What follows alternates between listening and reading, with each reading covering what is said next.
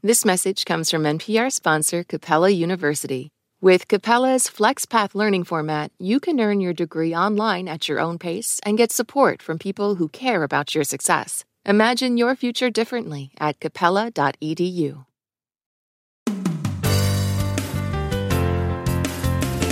From NPR and WBEZ Chicago, this is Wait, Wait, Don't Tell Me, the NPR News Quiz. I'm letting you know it's time for our radio show. I'm your courtesy call, Bill Curtis. And here's your host at the Studebaker Theater at the Fine Arts Building in downtown Chicago, Illinois. It's Peter Sagal. Thank you, Bill. Thank you, everybody. So we are still off on our summer break, and we are spending it standing outside the White House, waiting to be invited inside for the inevitable presidential celebration of our 25 years on the air. Ain't no party like a Biden party, because a Biden party don't stop. So while we wait for the president to wave us all in, we will share with you more of the reasons he should do it, with highlights from our first 25 years on the air, including stuff that remains relevant today. For example, this summer marks the 50th anniversary of the debut of the first album by Queen. So enjoy this conversation with founding guitarist Brian May, who joined us in 2017 to talk to us about his other enthusiasms, like 3D photography. Thank you very much. I spent a good part of yesterday evening with your book of these amazing stereoscopic photos and the great little viewer that comes with them, enjoying these 3D pictures of your band and its history and Freddie Mercury and your other friends and musicians. And I have one thing to ask you. How is it that in all the years that you've been in the public eye, your hair has never changed? But nobody ever came to you and said, Brian, now it's 1990s, we need to cut your hair. Is anything? Yeah, they do it all the time. I have a good answer for that, but it's probably not repeatable on your So there are so many things that are interesting about you. You were, as I said, you were pursuing your doctorate in science when the band started, right? I was, yeah, in astronomy, in what they now call astrophysics, yeah, and I gave it up, and I thought I was actually doing astrophysics a favor by choosing the other option. Really? Yeah, and I also thought, there's a window opening here, and if I don't kind of walk through, or a door opening, I should say, and I thought if I don't walk through right now, that door will never open again. So I went off and, against all the odds, became a rock star for some reason. Yeah, and that seemed to have worked out pretty well for you. It's okay. It's been okay so far. It really has. But So you're suggesting that you were not a good astrophysicist? I didn't think I was. What would make a bad astrophysicist? Like you weren't looking in the right... Well, what would make a bad astrophysicist would be like not being able to complete your PhD, which is what happened. I couldn't please my supervisor. So 30 years later, I found myself with another supervisor, and he liked what I did. So I kind of updated my vision of myself. I discovered it's a common thing. People tend to have no confidence in themselves when they're trying to do a PhD. So listen, anybody out there, if you're doing your PhD, you've got to believe, okay, because don't wait 30 years like I did. But I got it after 30 years. Oh, wow. Wait a minute. What I love is that you going in to get your PhD, not as young Brian May, but as Brian May, the guitarist of Queen. I mean, did you like your oral exams? Did you come in and say, I could answer your questions, or I could just do the riff from We Will Rock You? Well, they were tough on me. I think they had to be because they couldn't be seen to kind of make it easy for me, So they gave me hell in the Fiverr. And, I got a whole sheaf of stuff that I had to do in order to finish it off. But, that's the way it was, and I was just happy to have the opportunity because, it was like full circle in my life. I wanted to complete that circle, and it gives me a chance to hang out with cool astrophysicists and astronauts, and I have a great time. Did they try to work in any Queen stuff during the defense of your dissertation? Like, you may think you're the champion, Mr. May, but this panel thinks otherwise. Did they do anything corny like that? No, not really, but, there are links, strange enough, because I kind of did, my thesis was on dust, real dust in the solar system, and I had a few quotes in there, like the Joni Mitchell quote, we are stardust, we are gold, which is true, we are the products of supernovas, Otherwise, you wouldn't have any heavy elements. And there's been a recent discovery on that. I don't know if you saw that. Yeah. Gold being created in these. Yes. Oh, yeah. This collision of neutron stars. Where's Joni Mitchell at on her PhD? The great thing is that most of the astrophysicists that I know are big rock fans, and they have way more tattoos than I have. Really?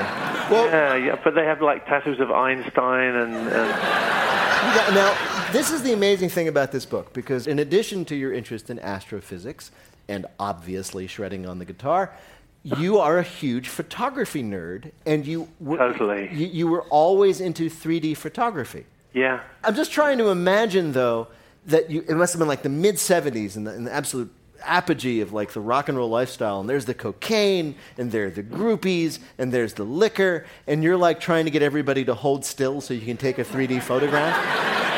guys, come on. I'm not going to contradict you there. Okay. Should we just move on? All right, I will. Every high school student has the same story, I imagine, on the way to sports events. Yeah. Like when I played lacrosse in high school. And this is when you didn't have to sit down on the bus. I don't know why, but we came from a time where no one cared really if we fell out. What were you doing on the bus? We were on our way to like a sports match, to an away game with another lacrosse team. And we would bang our sticks on the roof of the bus. How this driver tolerated it, I'll never know. And we would scream at the top of our lungs the lyrics to, "We are the champions." And it was so much fun. No, yeah. Did you guys ever win a match? No.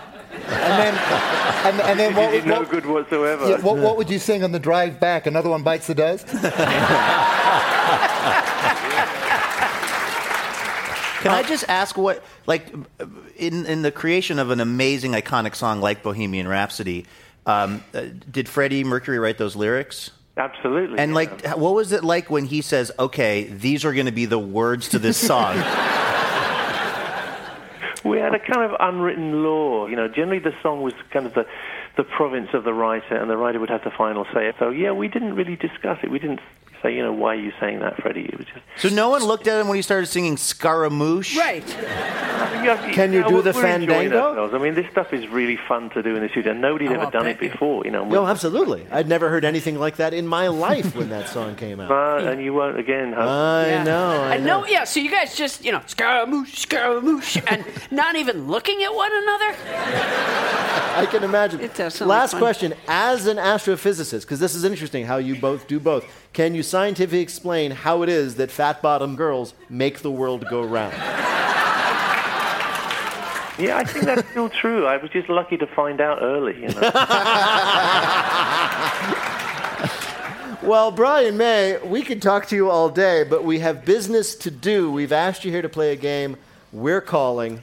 Have a peanut buster parfait. You, of course, as we have been discussing, are one of the founders of Queen, one of the iconic rock bands of all time. So we thought we'd ask you 3 questions about Dairy Queen. What? Dairy Queen. You might have come across it in your travels across America. It's a popular ice cream and fast food franchise here. I've been looking forward to so much. Oh, you are.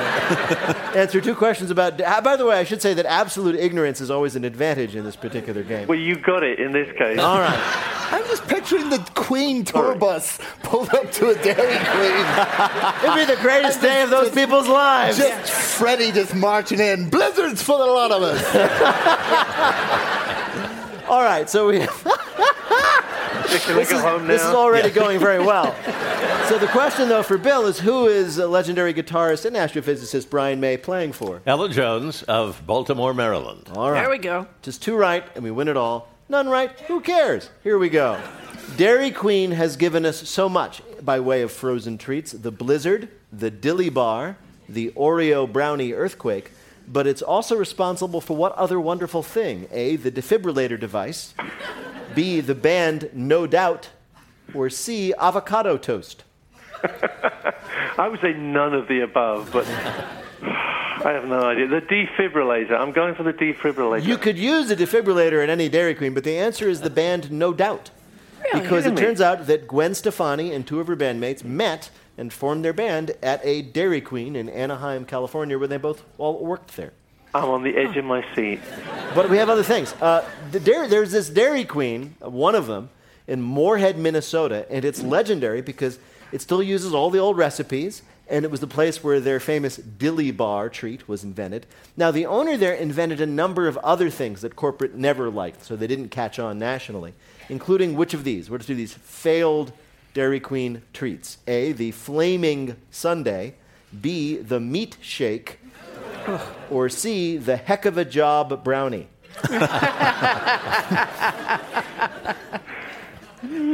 I'm going to go for number one. The Flaming Sundae, you're right. Whoa! You invented a Flaming Sundae.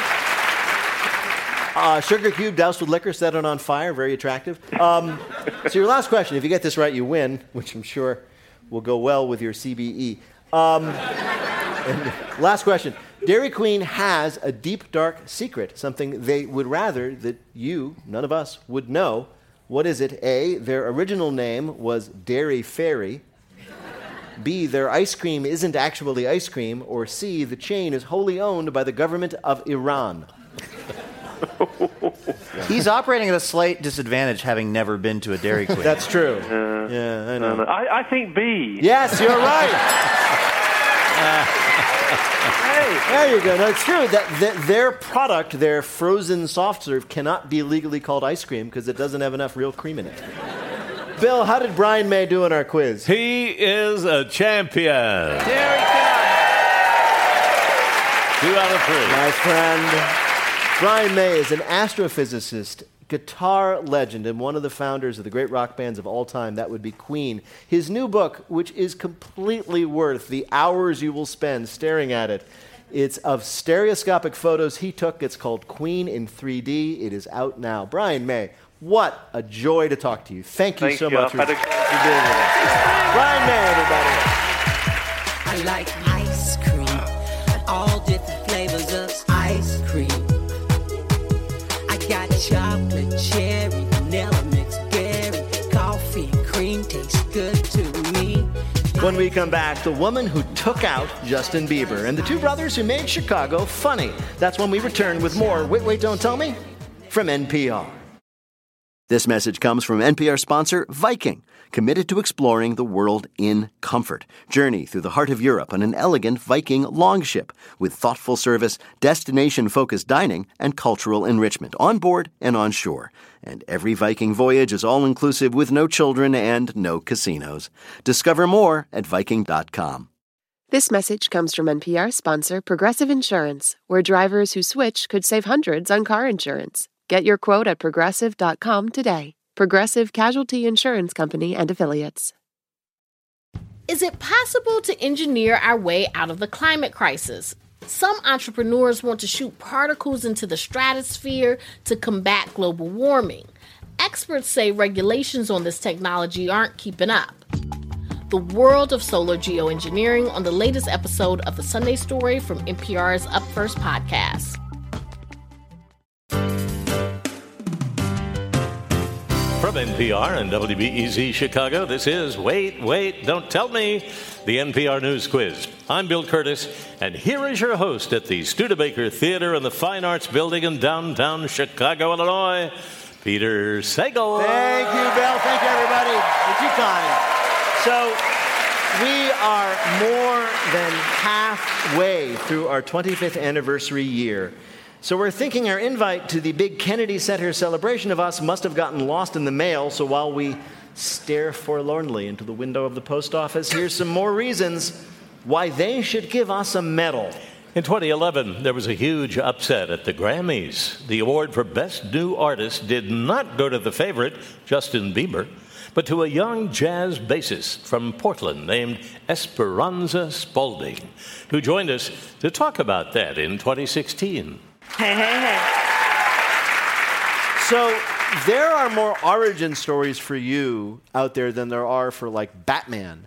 Yeah. So could you tell us a story? You were growing up in a rough section of Portland, Oregon, right?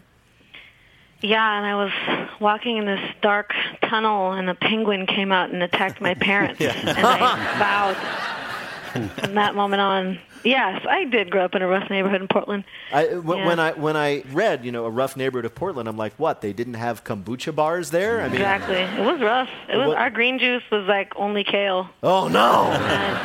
Yeah. But the various stories about how you came to music, I read one that you were inspired by Yo-Yo Ma on Mr. Rogers. Yeah, and wildly enough, later I saw a tape of that episode, and when he goes to Make Believe Land, the two women characters are playing an upright bass, and the other one is dressed as an upright bass. So I think it was like some conscious hypnotism that happened when I was 5, and I ended up playing the bass later. Well, what drew you to playing the bass? Nothing that I can recall, but the sound is tremendous, It sits on your hip bone and it vibrates your skeleton, and it's like kind of musically orgasmic.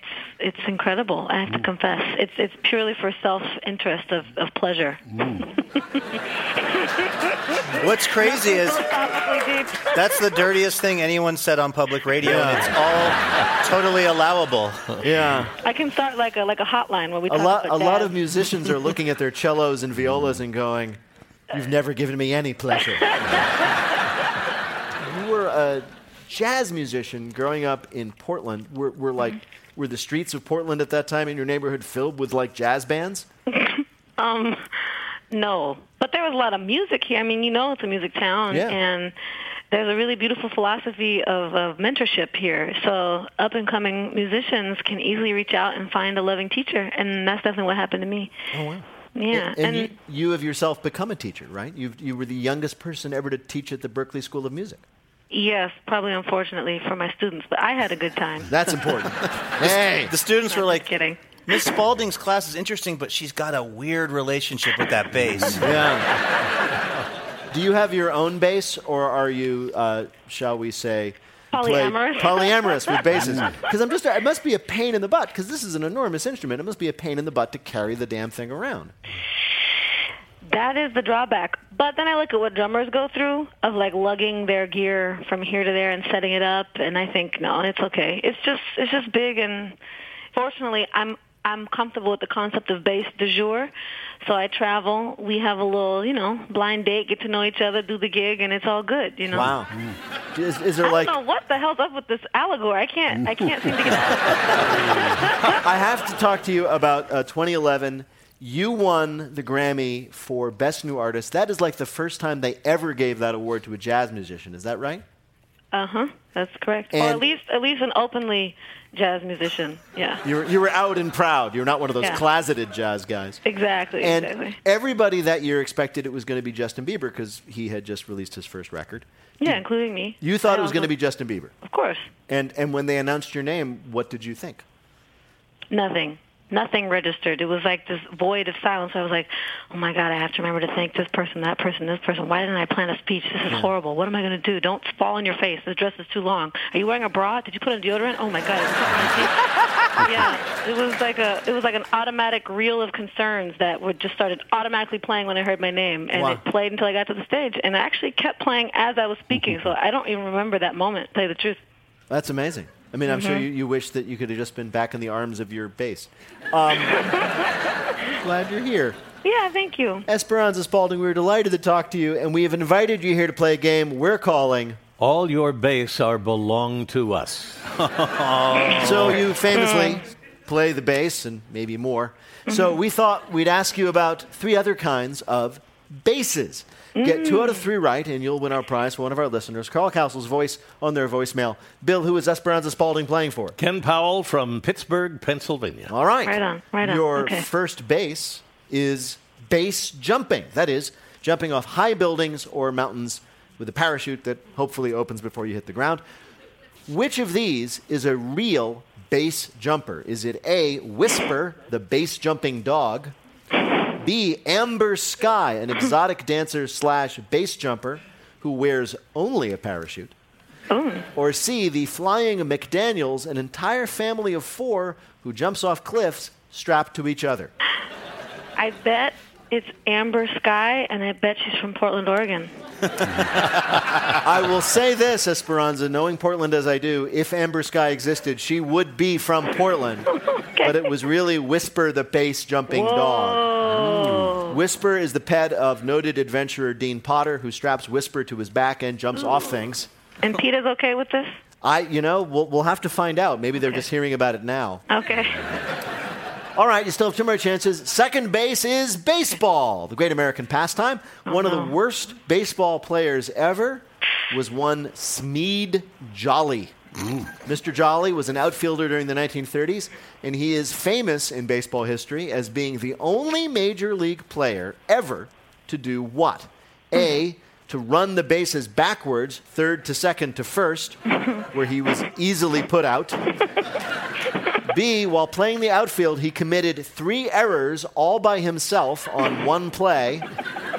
Or C, once again in the outfield, he missed an easy pop fly because he was busy trying to teach a pigeon a trick. I think I'm going to go with the first one. He ran the bases backward. Following your instincts has brought you everywhere you are today, so who am I to argue? In this case, of course, you were wrong. He committed 3 errors all by himself. This is what happened. Grounder to the outfielder, goes through his legs. First error. He turns around, it bounces off the outfield wall, rolls back towards him, goes through his legs again.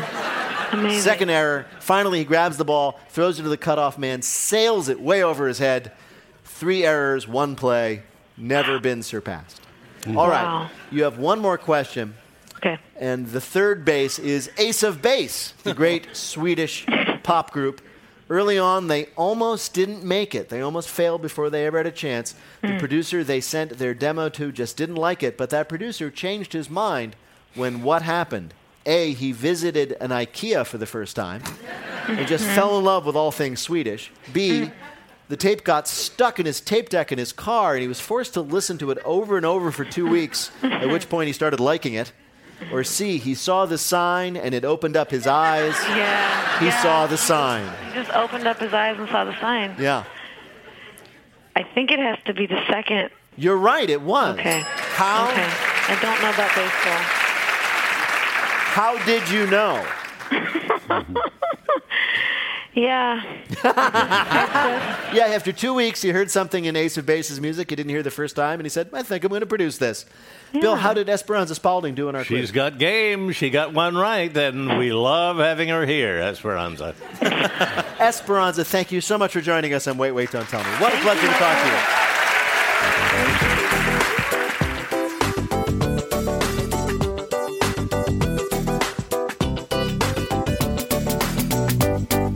One of the best things that happened to Chicago in recent years was Entirely Made Up, a sitcom called South Side, created by and starring 2 brothers, Bashir and Sultan Salahuddin.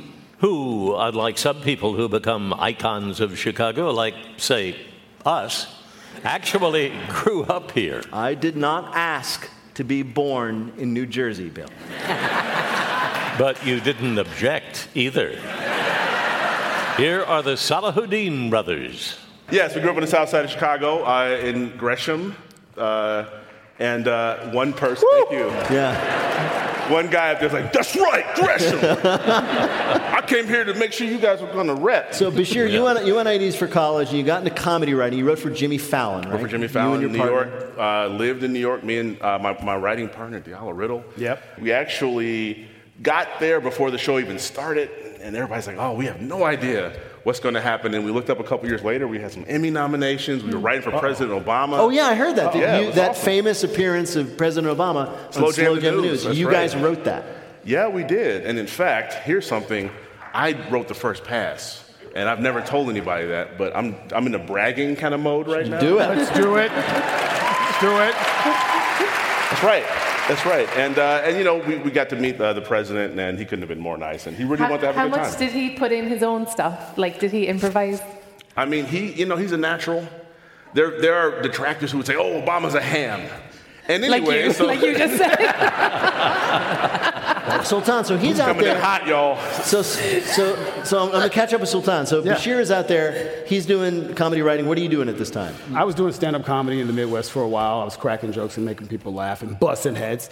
But I went to college, had a couple of kids, did the normal domestic stuff, and then I decided to start writing at the urge of my brother, and we pinned the show Southside and sent it to my brother, and he pinned it, and we went past it, and next thing you know, we're here. So wait a minute. So you're the guy, Sultan, who came up with the idea for the show?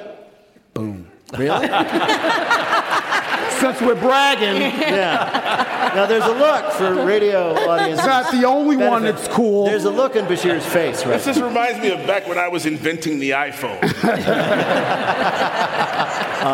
The show's about two guys, one of whom you play, Sultan, who work for a rent-to-own company.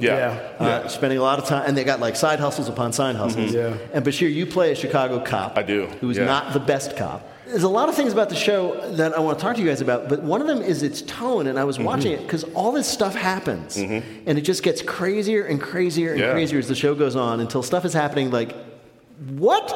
And I was like, this is like Seinfeld. High praise. All right. And I actually, because you heard it here first, folks. Little Seinfeld sauce for you. In the classic Seinfeld episodes, somebody would do something small and they'd get dumb about it, and they would just increase in dumbness until the old snowball effect. Right. Yeah.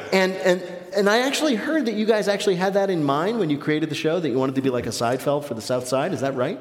We definitely wanted something that moved the way Seinfeld moved in terms of being funny. I think sometimes when you deal with content, especially black content, there's always this impetus and this need to put something deep into it. As if there's like, and I don't mean deep as in our show doesn't have meaning, but our show doesn't need you to have characters prove they're from the South Side because they cry. Right. Because they're running from bullets. We don't have very special episodes where I grab them and go, hey, brother, what's going on? And also, I, as an actor, am not qualified to do that level of work. He really cares. Yeah, exactly. So we said, no, we want people all over the world, and especially on the South Side, to come home and feel lifted up, and to let that ebullient spirit of the show really pervade every morsel and ounce of who they are as a person. And then tell other people about it so they watch, much like we're doing right now. Right. I understand. Ebullient. Ebullient. And I think that's the word. By the way, he debt me $5. I wouldn't use that word. You can handle. Well, Bashir and Sultan, it is a real joy to meet you in person. Thanks for having us. This is great. But we have invited you here today. Thanks for coming out, guys. We've invited you here to play a game we're calling... Welcome to the real South Side. So if you start, say, at the corner of 75th and Ashland, and you head south, and you keep heading south, you will eventually reach the southest of sides, that is Antarctica. So we're going to ask you 3 questions about Antarctica. Get 2 right, you want a prize for whatever. All right. Voice of their choice in their voicemail. He's ready. Bill, who are Bashir and Sultan playing for? Man, let's do this. Jen Freitag of Chicago, Illinois. All right. Hey, Jen. Hi, Jen. Here is your first question. The first person to reach the South Pole was the Norwegian explorer Roald Amundsen in 1911. And the tent he set up when he got there has been designated as an official World Historic Site, even though what? A, nobody has any idea where it is. B, it melted and dissolved into the ocean 7 years ago. Or C, it is the place where Amundsen's group ate their weakest member. Do you think he ate somebody? I think it's A. You're right, that's what it was. Nobody has any idea where it is. Just so you know, I read about this before we came. You did your research. They think it's like 50 feet beneath the current surface of the ice, maybe over there that way. They don't really know. All right. There it is. Next question. By the time Richard Byrd led his 1928 expedition to the South Pole, Antarctica... Famous 28 expedition. That one, you know that, right? Yep. Who doesn't? I'm aware of that. I got a Richard Byrd shirt at home. Yeah. When he led his expedition there in 1928, Antarctica had developed such a reputation for driving men insane in the wild, cold wastes that he brought along what on the trip? A, 12 straitjackets. B, a couch so he could give his men therapy if needed. Or C, 3 seasonal affective disorder lamps. What do you think? You say you're going to go, should we go A? I got to go with straitjackets. A. I'll support you. Let's go. You're right, it was straitjackets. Yeah. I don't know. My mom's going to be so proud. We'll see if we can make her proud. Last question. Trying. So, there are, of course, lots of current expeditions to the South Pole. Yes. But if you wanted to go to the South Pole now on an expedition and you are a doctor, yes, you have to make some preparations before you go, including what? A, you have to bring along a lot of sugar pills because people get bored and make up reasons to see the doctor just to have something to do. B, have your own appendix removed. Or C, stock up on wooden medical instruments because your hand sticks to scalpels in that cold. What's your gut telling you? I mean, I'll tell you what, what's your appendix telling you? I like that. So what's it going to be, Tom? I supported you, I'm going with the wood, bro. All right, that's fine. That's fine. You've already won. All right, So anyway, wood versus appendix. I'm Bashir's gonna go going with appendix. versus appendix. Sultan is going with the wooden instruments, And if he's the winner wrong- is Bashir. It was, in fact, All right. Oh, wait. the appendix.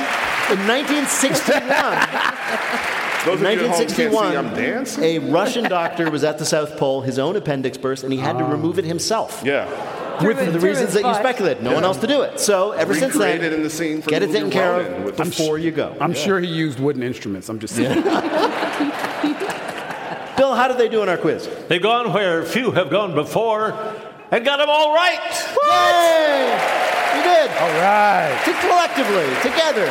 Oh, man. And guys, I got to tell you, if you think these guys are funny here, you should see their TV show. Bashir and Sultan Salahuddin star in Southside. It's on HBO Max. Seasons 1 and Season 2 is out now. Watch it. Bashir and Thanks, Sultan. guys. Thank you so much for joining us. It's a pleasure. Bravo. When we come back, yes, two queens, Cyndi Lauper and Misty Copeland. We'll be back in a minute with more Wait, Wait, Don't Tell Me from NPR. This message comes from NPR sponsor Stearns & Foster. To Stearns & Foster, your comfort is their everything. So they've made a mattress that's irresistible inside and out. Every Stearns & Foster mattress is handcrafted. Every stitch, every layer uses the finest materials like indulgent memory foam and ultra-conforming IntelliCoils for the coziness you want with the support you need. Timeless quality for your most comfortable sleep. Stearns & Foster, what comfort should be. More at stearnsandfoster.com. This message comes from NPR sponsor Acorn TV. Acorn TV isn't just good, it's brilliant. With exceptional television from around the world. Their romances are more charming, their mysteries cozier, their noirs more gripping, and their comedies cleverer. More clever? Oh, you get it. Acorn TV is brilliant stories told brilliantly. Visit acorn.tv for a 30-day free trial with promo code NPR. So, in a nutshell, Acorn TV. Brilliant. These days, news comes at you fast. But the truth? Getting there takes time. There's something that hasn't been disclosed yet. Embedded is a podcast that takes the time to look beyond the headlines. How did this happen? How did we get here? With original documentary storytelling. Listen to NPR's Embedded wherever you get your podcasts.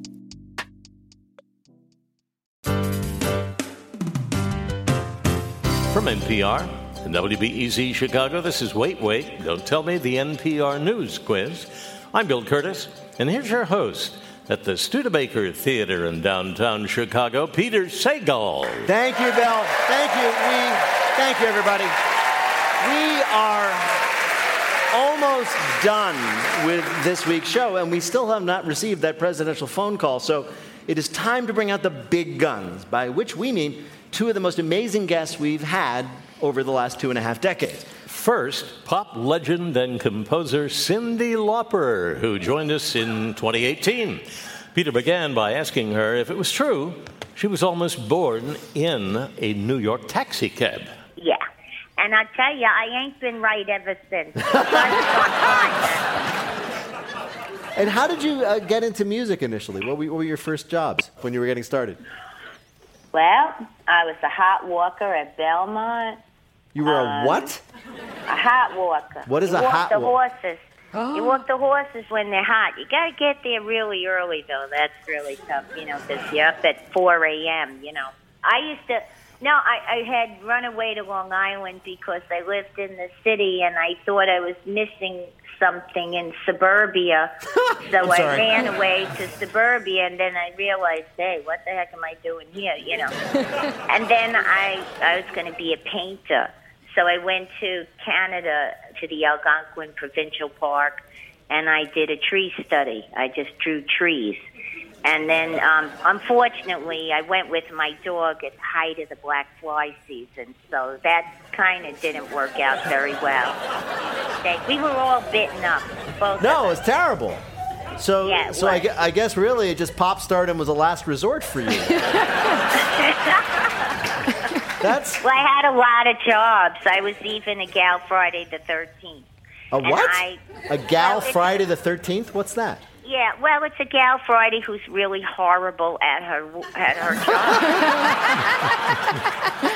I've got to ask you, back in the 80s, one of the things you were known for was like you were really into wrestling. Yeah, I was a wrestling manager for a while. I was Captain Lou Albano. Yeah, I remember this. He was. Did you, is there a story with him and your famous song Girls Just Want to Have Fun, I'm told? Oh, we had a fight, and I was on the Roddy Piper show, you know, Piper's Pit, and I was talking to Roddy, and all of a sudden, Lou came on, and he said, you know, he started talking about women, you know, that we belong barefoot and pregnant in the kitchen, and, you know, he was the one that did everything, but he started to say, like, real sexist stuff, and I said, Lou, you started to make me angry, right? And then he wouldn't stop. And you know when you hang out with wrestlers have episodes, but if you hang out with them, sometimes you have an episode yourself. And I did. This happens to me all the time. So yeah. Did you hit him with a folding chair? What did you do? No, I turned over the table, and I pulled on his beard and hit him with my purse over the head. Sounds like he deserved it. Most people don't know this, but you, Cyndi Lauper, have won an Emmy for your performances on TV, Mad About You, a Grammy for your records, a Tony for Kinky Boots. Kinky Boots. How are you going to win your Oscar? Yeah, everybody says that. I'm going to have to now. You are. You know, I got some time left. I'm still above the grass. That's true. Well, we think you'll do it, but in the meantime, Cyndi Lauper, it is a pleasure to talk to you, and we've invited you here to play a game we're calling I'm King of the World. You wrote the show. Wow. You wrote the show Kinky Boots, and it just so happens if you take Kinky Boots and you change 2 letters, that makes Sinky Boats. Wow. That's right. You probably saw this coming. We're going to ask you about the most famous sinky boat of all time, the Titanic. Oh, God. Yes. Yeah. Get 2 right, you'll win our prize for one of our listeners, the voice of your choice on their voicemail. Bill, who is Cyndi Lauper playing for? Allison Carter of Phoenix, Arizona. All right, you ready to do this? Allison, I'm going to do my best, hon. Okay. Well, here we go. Here's your first question. It's well known that the musicians aboard the Titanic played on as the boat sank. To show their appreciation, the company that hired those musicians for the cruise did which of these things? A, they created a special Music from the Titanic tour in which the band finished with Nearer My God to Thee and then were splashed with ice water. B, they created the first ever contract rider specifying that all the musicians, no matter where they played on land or at sea, be provided with life jackets. Or C, they billed the musicians' families for the cost of the uniforms that the musicians were wearing when they sunk. Oh, my God. All right, well, A sounds funny, but I think it's really B. You think it's really B, the first ever contract rider? Well, what else could they have done? They're not going to charge them for the uniforms. Come on. They charged them for the so I was wrong. It's not B. Well, you haven't said anything yet, so it's C. It's C. Yeah, they actually did that. The father of one of the musicians got a letter asking him to pay the deposit on the uniform. He did not. Your next question: the sinking of the Titanic led to safety improvements on future ships, as in which of these? A, the HMS Bannon installed a speaker at its bow that constantly played the message, "Out of the way, iceberg!" B, the SS Eastland added additional lifeboats, which made it top-heavy and it eventually capsized as a result. Or C, the SS Humphrey required all passengers to wear scuba gear at all times, just in case. B. Yeah, it was the Eastland, happened here in Chicago. Bad idea, but it's the thought that counts. Your last question is about the former SNL star Bill Hader. The Titanic played a significant role in his career. What was it? A, He auditioned for Saturday Night Live with his character Blinky, the blind Titanic lookout. That's pretty good. Wow. B, a Titanic obsessive. He only went into performing to earn enough money to buy an actual Titanic lifeboat oar. Or C, he was fired from a movie theater in 1997 after he punished noisy patrons by going up to them and spoiling the ending of the movie Titanic. Well, first of all, he could never have spoiled the ending because everybody knows the boat sank.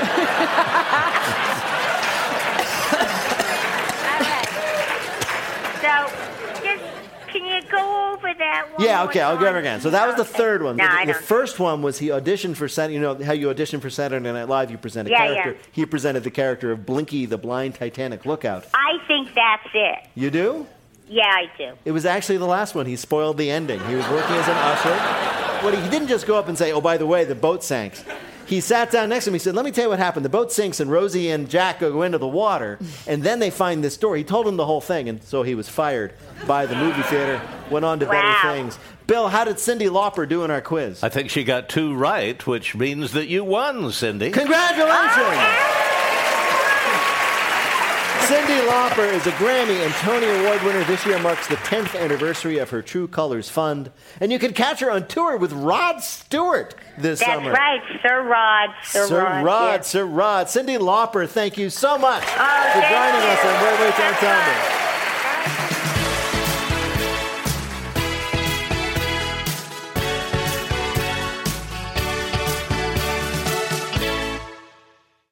This message comes from NPR sponsor Shopify. Shopify is the global commerce platform that helps you sell at every stage of your business. From the launch your online shop stage to the first real-life store stage, all the way to the did we just hit 1 million orders stage, Shopify's there to help you grow. Sell without needing to code or design. Just bring your best ideas and Shopify will help you open up shop. Sign up for a $1 per month trial period at shopify.com/NPR. This message comes from NPR sponsor Made in Cookware. Did you know that many popular dishes in Tom Colicchio's craft restaurant are made in Cookware? Their carbon steel cookware combines the best of cast iron and stainless clad, gets super hot, and is tough enough for grills or open flames. Remember what great dishes on menus worldwide have in common. They're made in. Save up to 25% this Memorial Day from the 18th until the 27th. Visit madeincookware.com. That's MADEIN cookware.com. Finally, one of the greatest and most famous ballerinas of our era, Misty Copeland, the first African-American prima ballerina at the American Ballet Theater. Peter asked her if she grew up as a typical bunhead with toddler-sized tutus. Absolutely not. I'd never heard classical music before. I was listening to Aretha Franklin and Mariah Carey. Really? Yeah. I ended up training only for 4 years before I was accepted into American Ballet Theater in New York City. That's crazy. Yeah. She's like the LeBron James of ballet a little bit. Yeah. One of the things about ballet, classical ballet especially, is it's obviously so incredibly strenuous. Except, and part of the aesthetic is you have to seem absolutely effortless. So whenever I see a ballet, I always imagine that the people dancing around on their toes are constantly thinking to themselves, ow, ow, ow, ow, ow. Is that true? On some days. Yeah. We do talk on stage to each other, and I think some people think, why did I choose this career? Why am I doing this? Wait a minute, you said you talk to each other on stage? We do. What do you say? The artistic director may not want to hear that, but we have full-on conversations depending on, how rigorous the part is.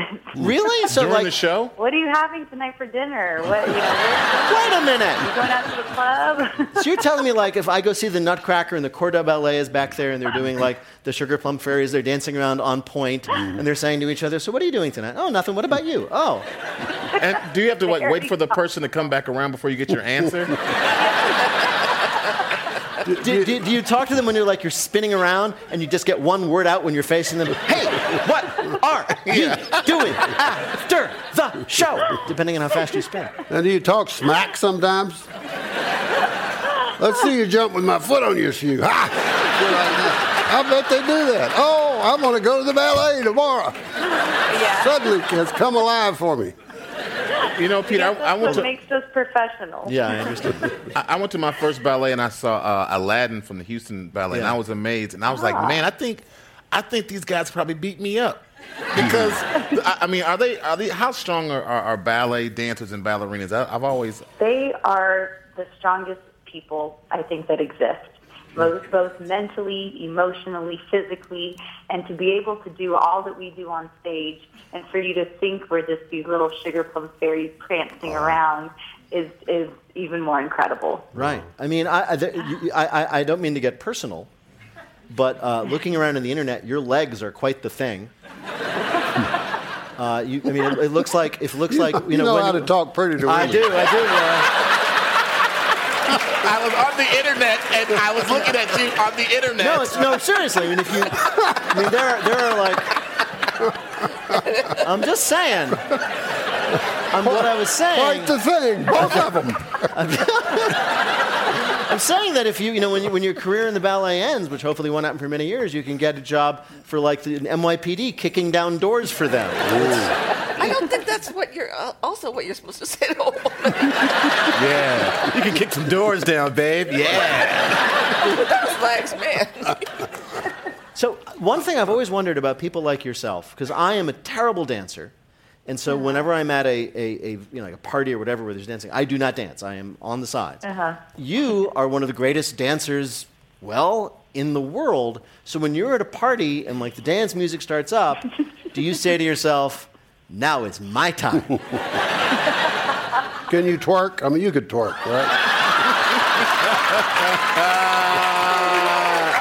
Hilarious. Come on.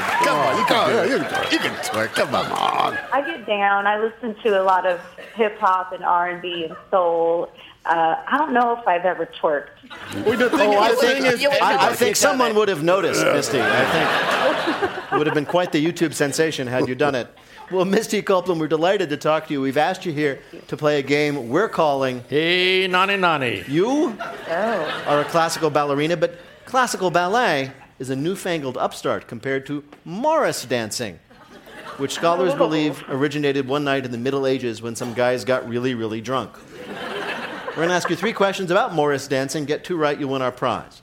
Carl, who is Misty Copeland playing for? Misty is playing for Barbara Woods of Anacortes, Washington. Now, before we get started, let's establish what Morris dancing is. It is a very old kind of British folk dance, and they put on these costumes with bells, and they dance about in like county squares. And like Game of Thrones stuff? Yeah.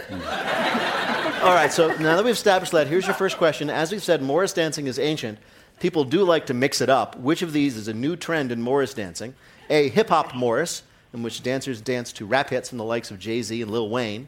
B, goth Morris, in which dances are changed into weird satanic-like rituals. Or C, Morris the cat dancing, in which dancers incorporate licking themselves and coughing up hairballs. Oh, wow. I feel like A seems the most normal. Hip-hop Morris? Yeah. Actually, no, it's B. It's goth Morris is the latest thing. Yeah. I thought goths went out in the 90s. No. They're just getting around to it in England, apparently.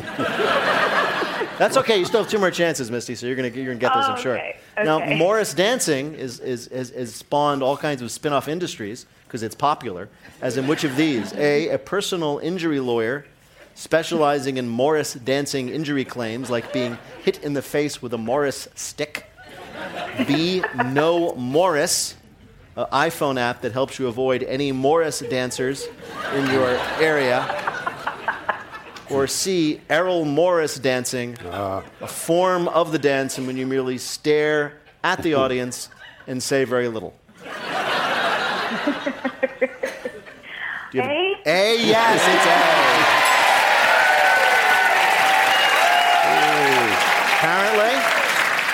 Apparently, if you're in a Morris dance troupe and you injure yourself, like getting hit with a Morris stick, you could be able to sue your own Morris dance troupe.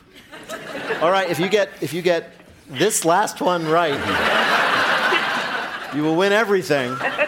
Having been around for a very long time, Morris dancing has inspired a number of jokes. Which of these is a classic Morris dancing joke, sure to get a laugh in Morris dancing circles. A, 3 Morris dancers walk into a bar and immediately get thrown out because everybody hates Morris dance.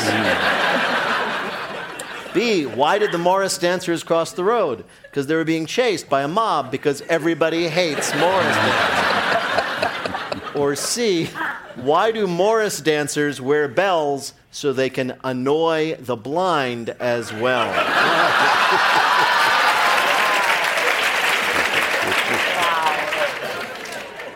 C sounds perfect. C is, in fact, the right answer. That is the classic Morris dance joke. Carl, how did Misty Copeland do in our quiz? Well, she had enough correct answers to win, Peter, so she is a winner. Well done, Misty. Misty Copeland is a soloist with the American Ballet Theater. Her memoir, Life in Motion, An Unlikely Ballerina, is out now. Pick it up. She's amazing. Thank you so much, Misty. Great to talk to you. Take care. Thank you. Bye-bye. That's it for our Please Someone Important Finally Notice That We've Been Around for 25 Years edition. Wait, Don't Tell Me is a production of NPR and WBEZ Chicago in association with Urgent Haircut Productions, Doug Berman, Benevolent Overlord. Philip Goedeke writes our limericks. Our public address announcer is Paul Friedman. Our tour manager is Shayna Donald. BJ Liederman composed our theme. Our program is produced by Jennifer Mills, Miles Dornbos, and Lillian King. Our Presidential Medal of Freedom is Peter Gwynn. Our Vibes coordinator is Emma Choi. Technical direction is from Lorna White. Our business and ops manager is Colin Miller. Our production manager is Robert Newhouse. Our senior producer is Ian Chillog. And the executive producer of Wait, Don't Tell Me is Mike Danforth. Thanks to everyone you heard, all of our panelists, our guests, of course, Bill Curtis, and thanks to all of you for listening. I am Peter Sagal. We'll be back next week.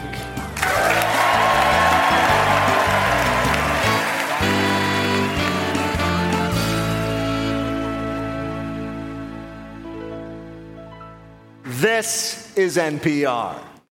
This message comes from NPR sponsor Delta Airlines. When you think about it, half the trips the world takes are trips home. And those at Delta are travelers just like you. That's why they try to make you feel at home long before you even get there. This message comes from NPR sponsor Capella University. With Capella's FlexPath learning format, you can earn your degree online at your own pace and get support from people who care about your success. Imagine your future differently at capella.edu. Summer is for going to the movie theater because it's too hot to stay home. It's for driving with the windows down, listening to your favorite music. It's for stretching out while you're on vacation to gobble up a TV show. For a guide to some of the TV, movies, and music we are most excited about this summer, listen to the Pop Culture Happy Hour podcast from NPR.